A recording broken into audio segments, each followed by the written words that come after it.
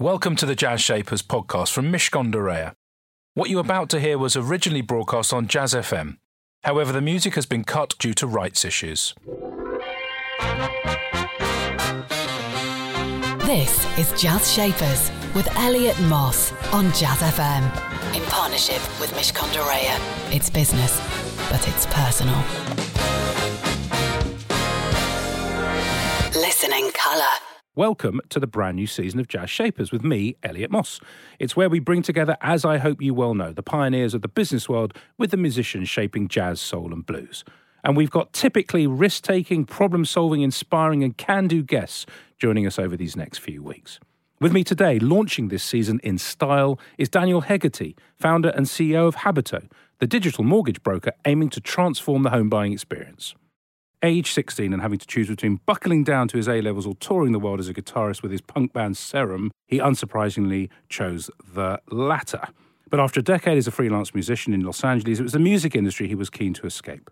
Back in the UK, he stumbled, he says, into the world of fintech, working at loan companies Wonga, then Everline. But it was a nightmare mortgage application where his broker's mistakes almost cost him the house that gave Daniel an entrepreneurial idea. What if he could develop technology to fix this antiquated industry and make buying a house easier and more supported? Habito was launched in 2015 and is now both a broker and lender, offering award-winning free-to-consumer mortgage services. And they're the first UK mortgage company to receive B Corp accreditation, which is no mean feat. I'm with Daniel Hegarty. He is the founder of Habito, and they make the mortgage process easy. I'm not saying this because you told me to say that. I'm saying it because that is what you set out to do. 6 years down the line, Is it a yes from the judges? Is it on the way from the judges, or is it a lots more work to do from the judges? I would say, firstly, thank you for having me. It's a pleasure. I still feel like we're very early on the journey. I think we've made an immense amount of progress. Helped a lot of customers on the journey to home ownership. But yeah, I mean, it's such an extraordinarily complex and Byzantine industry. It feels like there's, a very, very long to-do list left in front of us. And yet, of course, you've got a huge number of accolades. 2020, I think you were the best mortgage advisor or broker in the industry, which is fantastic. You've built something, you're heavily funded.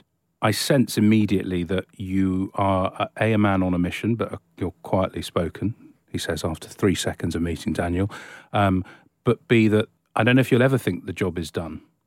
You might well be right. And I have been accused in the past of not celebrating the successes that we've had as I sort of stare forward into the jobs left to do. But no, listen, I think, home ownership is so fundamental to the human experience, whether it be from an economic perspective, whether it be from the basics of needing shelter, whether it's from an emotional perspective as we think about raising families in these back gardens and so on. So I think like a topic that sort of complex and important to us as individuals and as a society, like there's a lot of work to do. And I'm thankfully excited about doing that work for quite a long time. And of course you have achieved a lot, but as you said, this is a very complicated and Byzantine industry and very well put.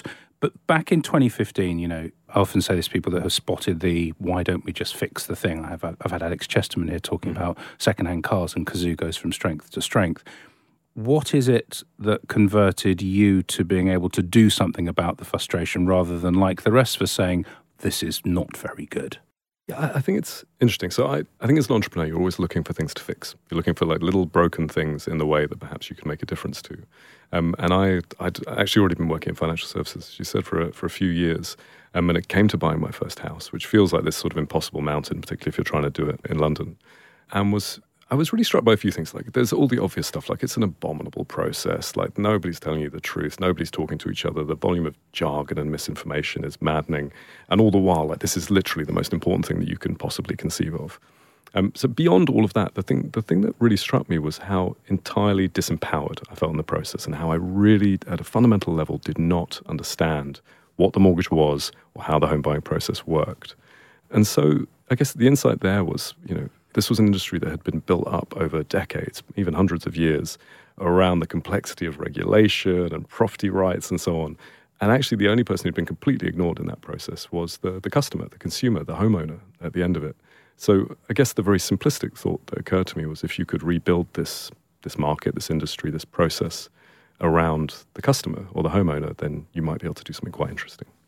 The complexity, though, Daniel, of lending people money against an asset which you hope isn't going to fall down and how much someone earns and how you calculate it and interest rates and the market. I mean, it's inherently very complicated. How do you ensure, and I looked at the website before meeting you, obviously, and it's bright and it's light and it's like simple questions at the beginning and all that. How do you ensure that when you take the complexity away from something, you don't make it so simple that you miss things that are really important? That's a really great question. So I think there's a few parts. I think one of the greatest enemies in this industry is actually just language, like the level of jargon, whether it's LTVs, SVRs, LTIs. Like, it's just like why would anybody understand this? Like, it's ridiculous to assume that anyone would be an expert at mortgages. Like, you do it maybe, once every few years, you buy a house once every 8 to 10 years. So everybody's coming to it as a novice, but yet we speak to them like they're a lawyer or some kind of technical expert. So I think the first thing is just calling things what they are and asking questions in a way that they could be potentially understood. And as you say, yeah, there are a vast number of kind of complex levers and algorithms and effects that are happening in the background. But really, the customer just needs to know, how much can I borrow, how much is it going to cost me, and can I have the mortgage? Obviously, there's all the natural warnings that have to be made around repossession and making your repayments and so on. But ultimately, like, the customer just wants to know if they're going to be able to get the house that they want, and we want to get them there in the simplest way possible. And I think that's brilliant. I think language often obfuscates, not just in this industry, but in most industries. Legal industry is one, accounting is another. I mean, they just do, and you kind of wonder who it's serving. But wanting to do that, seeing how bad the process was for you, and then first moves into actually creating the business, just tell me a little bit about how, A, why you believed you could do that, and B, where those first few people came from to help you grow. Yeah, I do think a little bit of ignorance and naivety are very helpful in all of these journeys. And so, yeah, I guess I sort of had a fire in my belly about it, and I went off and spoke to anyone who would speak to me. So I spoke to some of the banks, the regulator, customers, mortgage brokers, as many people in the space as I could find. And generally had lots of people sort of shaking their head at me and telling me what I was suggesting was ridiculous. And I was struck by two things. One was like how infatuated they all were by the complexity of their market and all of the technical terminology and the history of the thing, and how powerfully disinteresting that was to me as a consumer at that point. And two was that there was a real sense of customers are going to put up with it. Everybody wants to own a home. Like, nobody's going to force us to do better than we're already doing. And so I think those two things combined, like, I think... like a belief that customers were being left behind in this process for no good reason, and the idea that the people who would potentially get in my way further down the line weren't paying much attention really, gave me kind of the impetus to get going. And then those first few people, where did you find the right kind of people? And I want to talk about your values later, but it looks great 6 years later, but I'm pretty sure that it doesn't quite get written down in the way that it then appears 6 years ago. In other words, you may have had to find people before you decided what you were really looking for. In terms of employees? Yeah. Yeah, I mean, those first sales are hard, right? Like, essentially, I was asking somebody if they wanted to come and sit in my kitchen with me for 6 months and listen to me ramble. And I was fortunate. Like, I found some people who kind of, I guess, shared the entrepreneurial zeal and believed that there was like a real meaningful problem to solve. But it came kind of through me asking people who the best people they'd ever worked with were, and then me sitting down with coffee and sort of talking at them until they broke down and agreed to come and help me for a while. This is Daniel Hegarty. He breaks people to ensure they come and help him build his vision. We'll be hearing lots more from him. He's my business shaper today, and he's the founder of Habito, and they're doing really interesting things in the mortgage market. Right now, though, we're going to hear a taster from the Mishcon Innovations series, a brand new podcast which will very soon be popping up on all of the major podcast platforms. Natasha Knight invites business founders to share their industry insights and practical advice for those of you thinking about getting into an industry and starting your very own thing. In this clip, focused on retail, we hear from Taimur Ategetchi, founder and CEO of Papier, an online stationery brand. The Mishcon Innovation Series. Insights from founders for your future business. In association with Jazz Shapers, with Mishcon Dereya. The main thing I would say is not to be afraid. I think there's a lot of reasons why people don't do things that they want to do. And the biggest reason for it is fear that they don't have enough experience, fear that they don't have the qualifications, fear that, for some reason or another, they're not equipped to do something. And I think actually, my biggest advice is ignore all of that. I didn't do anything in retail. I'd never worked in a retail company. I'd never worked in an e-commerce business. I'd never built a brand before. So you don't need any of those things. What you do need are some kind of core values, perseverance and also ultimately that real passion for actually building something from scratch, which I think if you've got that, the rest will follow. When it comes to retail, I love being able to sell to customers. I love basically being a consumer-facing business. And that's one of the nicest things about retail is you are delivering something that the consumer needs every day. And you get to speak to them and meet them. I mean, we don't have a shop. We're a digitally native online e-commerce brand, but we still get to see and know that there are thousands of customers every day that's using the product. And I think that gives you a real thrill. And everyone I know who works in retail just has that big buzz of knowing that they are delivering tens of thousands of products to customers day in, day out.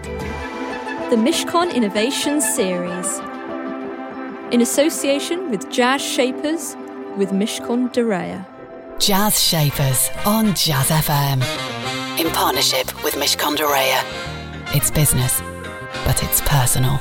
You can hear all our former business shapers on the Jazz Shapers podcast, and indeed you can hear this very programme again if you pop Jazz Shapers into your podcast platform of choice. Or if you've got a smart speaker, why not ask it to play Jazz Shapers? And there you'll find a taster of our recent shows. But back to today's guest, our first guest of our brand new season. It's Daniel Hegarty, founder and CEO of Habito, the digital mortgage broker transforming the home buying experience. So you get these people around the table, you convince them, you give them nice coffee, you do all that stuff. Those first... And once it's happening and once you've got some funding in, then you've got some runway. Mm-hmm.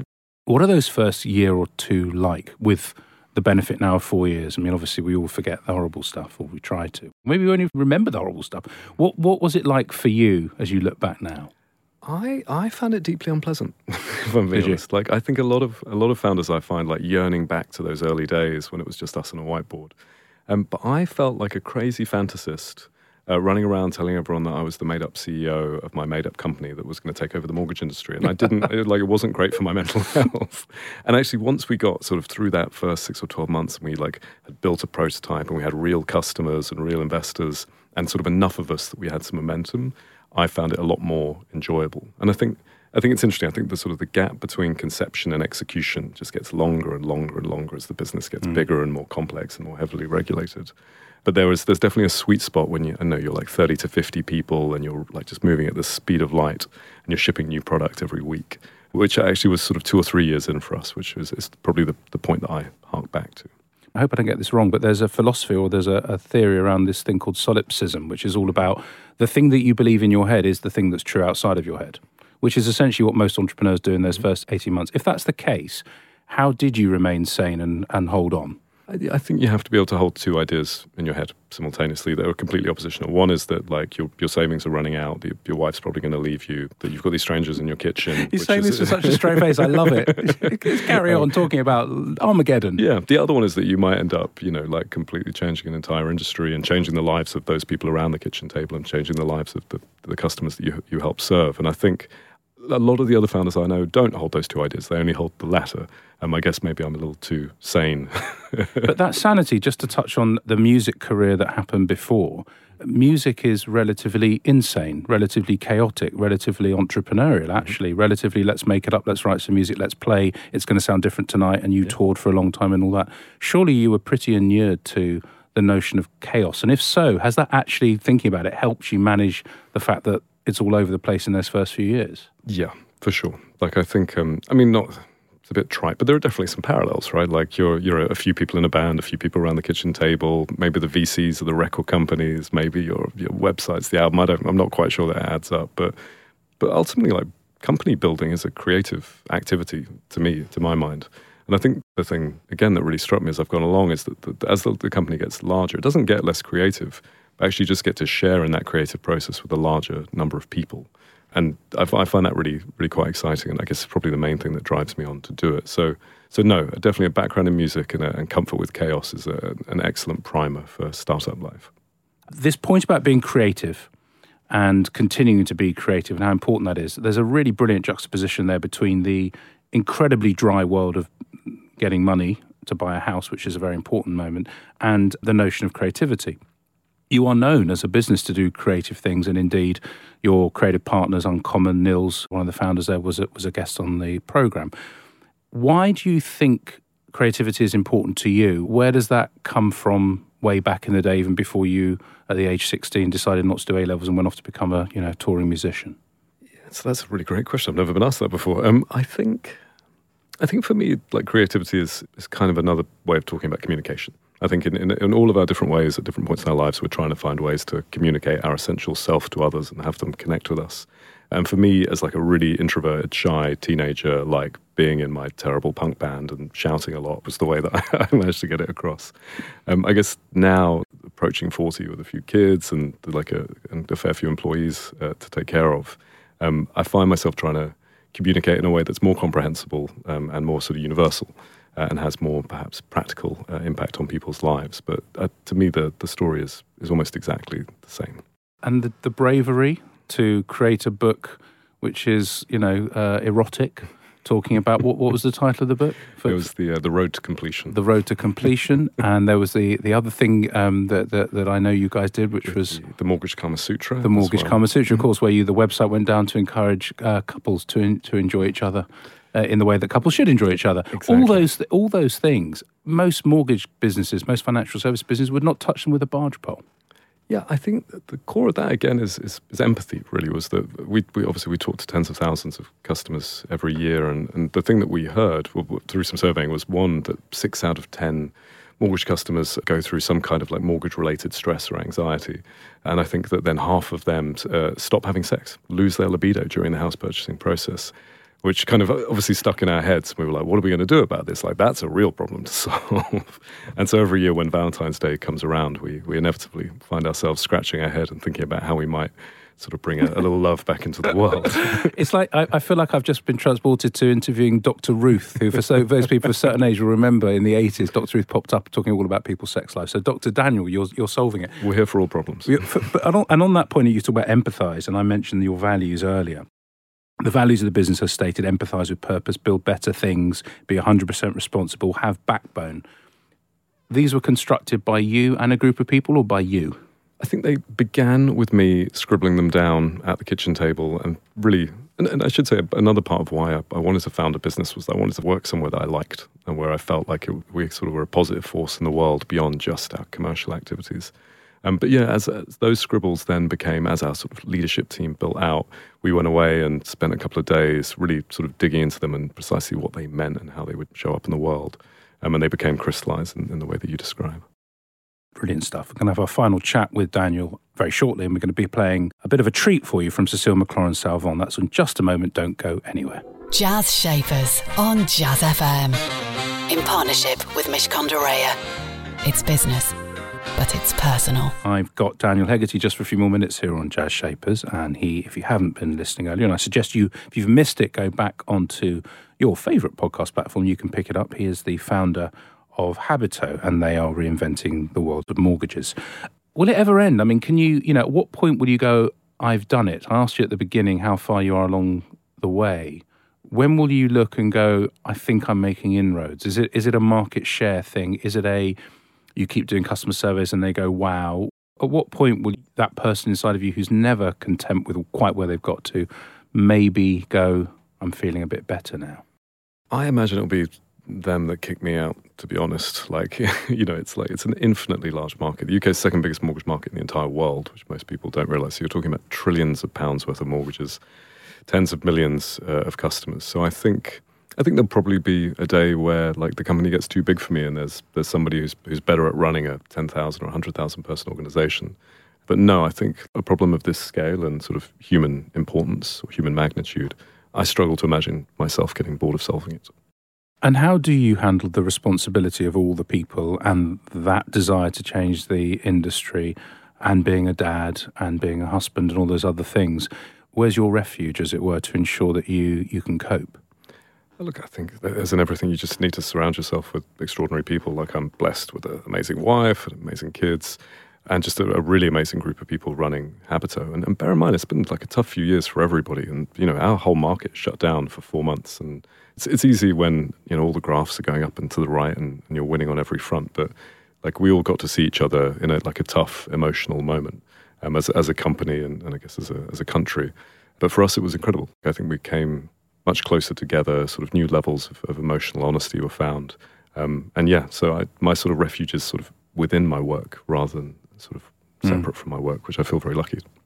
And the market's obviously coming back. The world's sort of returning a little bit. You're, imagining, quite chipper about where things are going in terms of the economy versus your business. Does that look positive to you? Yeah, I mean, again, it was a complex couple of years, very boom or bust with stamp duty holidays and lockdowns and so on. But no, things sort of business is returning to normal, I would say now. And again, like it's at the very core of what everybody thinks about every day in this country. Like everybody loves property. Everybody wants to own a home or buy a home or buy the next home. And so, yeah, we've had a wonderful start to the year and are anticipating a good couple of years ahead. That's funny. You talk about being an introvert and your teenagers just before we go to your song choice. Do you think actually in some ways introverts are more suited to this role than people might think because they can reflect, they don't need the applause of the crowd, they can actually find the space? And in the last few years, of course, we've all had much more time to reflect. Has it been actually a boom period for introverted type entrepreneurs, Daniel? I don't know. I can't speak for them. The way someone defined introversion and extroversion to me once was, when you're tired, what do? Do you want to go and be alone, or do you want to go and sit on a friend's sofa and eat a pizza and be with others? And I'm very much, I want to be on my own. And so I think a lockdown and also, running these companies is in its way a lonely job. So I think being able to sort of draw energy from yourself in these sort of in challenging times is a helpful thing. But it does make the getting up on stage and doing radio interviews a little bit more challenging. Well, you're doing a pretty good job to me, so thank you. Listen, I really enjoyed talking to you. Thank you for your honesty and your insight as well, and the truth. The truth has been good. I think people need to hear the truth sometimes, and we like to bring you lots of that here on Jazz Shapers. Just before I let you disappear, what's your song choice and why have you chosen it? It's A Love Supreme by John Coltrane. I'm told not an entirely original choice, which hurts my feelings. We weren't kidding. It's amazingly original. It's the first time today that anyone said that. It was, I'm going to tell, it was big for me as a teenager. I very much remember just hearing that little 4-note motif that repeats and repeats, and it becoming just this incredibly kind of complex thing above it. And I don't know, that sort of stayed with me, that even, cathedrals are made out of little bricks ultimately. And I think Coltrane is sort of masterful at taking the simple and making it very, very beautiful and complex. John Coltrane with A Love Supreme, the song choice of my business shaper today, Daniel Hegarty. He talked really importantly in a complicated world about calling things what they are. It's a really good lesson for any business trying to do that. He said that building a company is essentially a creative activity. I love that. And finally, he talked about creativity as a means of communication, not just for the business, but actually for who you are as a person and your own essence. Lovely stuff. That's it from me and Jazz Shapers. Have a lovely weekend. Jazz Shapers on Jazz FM. In partnership with Mishcon de Reya. It's business, but it's personal. We hope you enjoyed that edition of Jazz Shapers. You'll find hundreds more guests available for you to listen to in our archive. To find out more, just search Jazz Shapers in iTunes or your favourite podcast platform, or head over to mishcon.com/Jazz Shapers.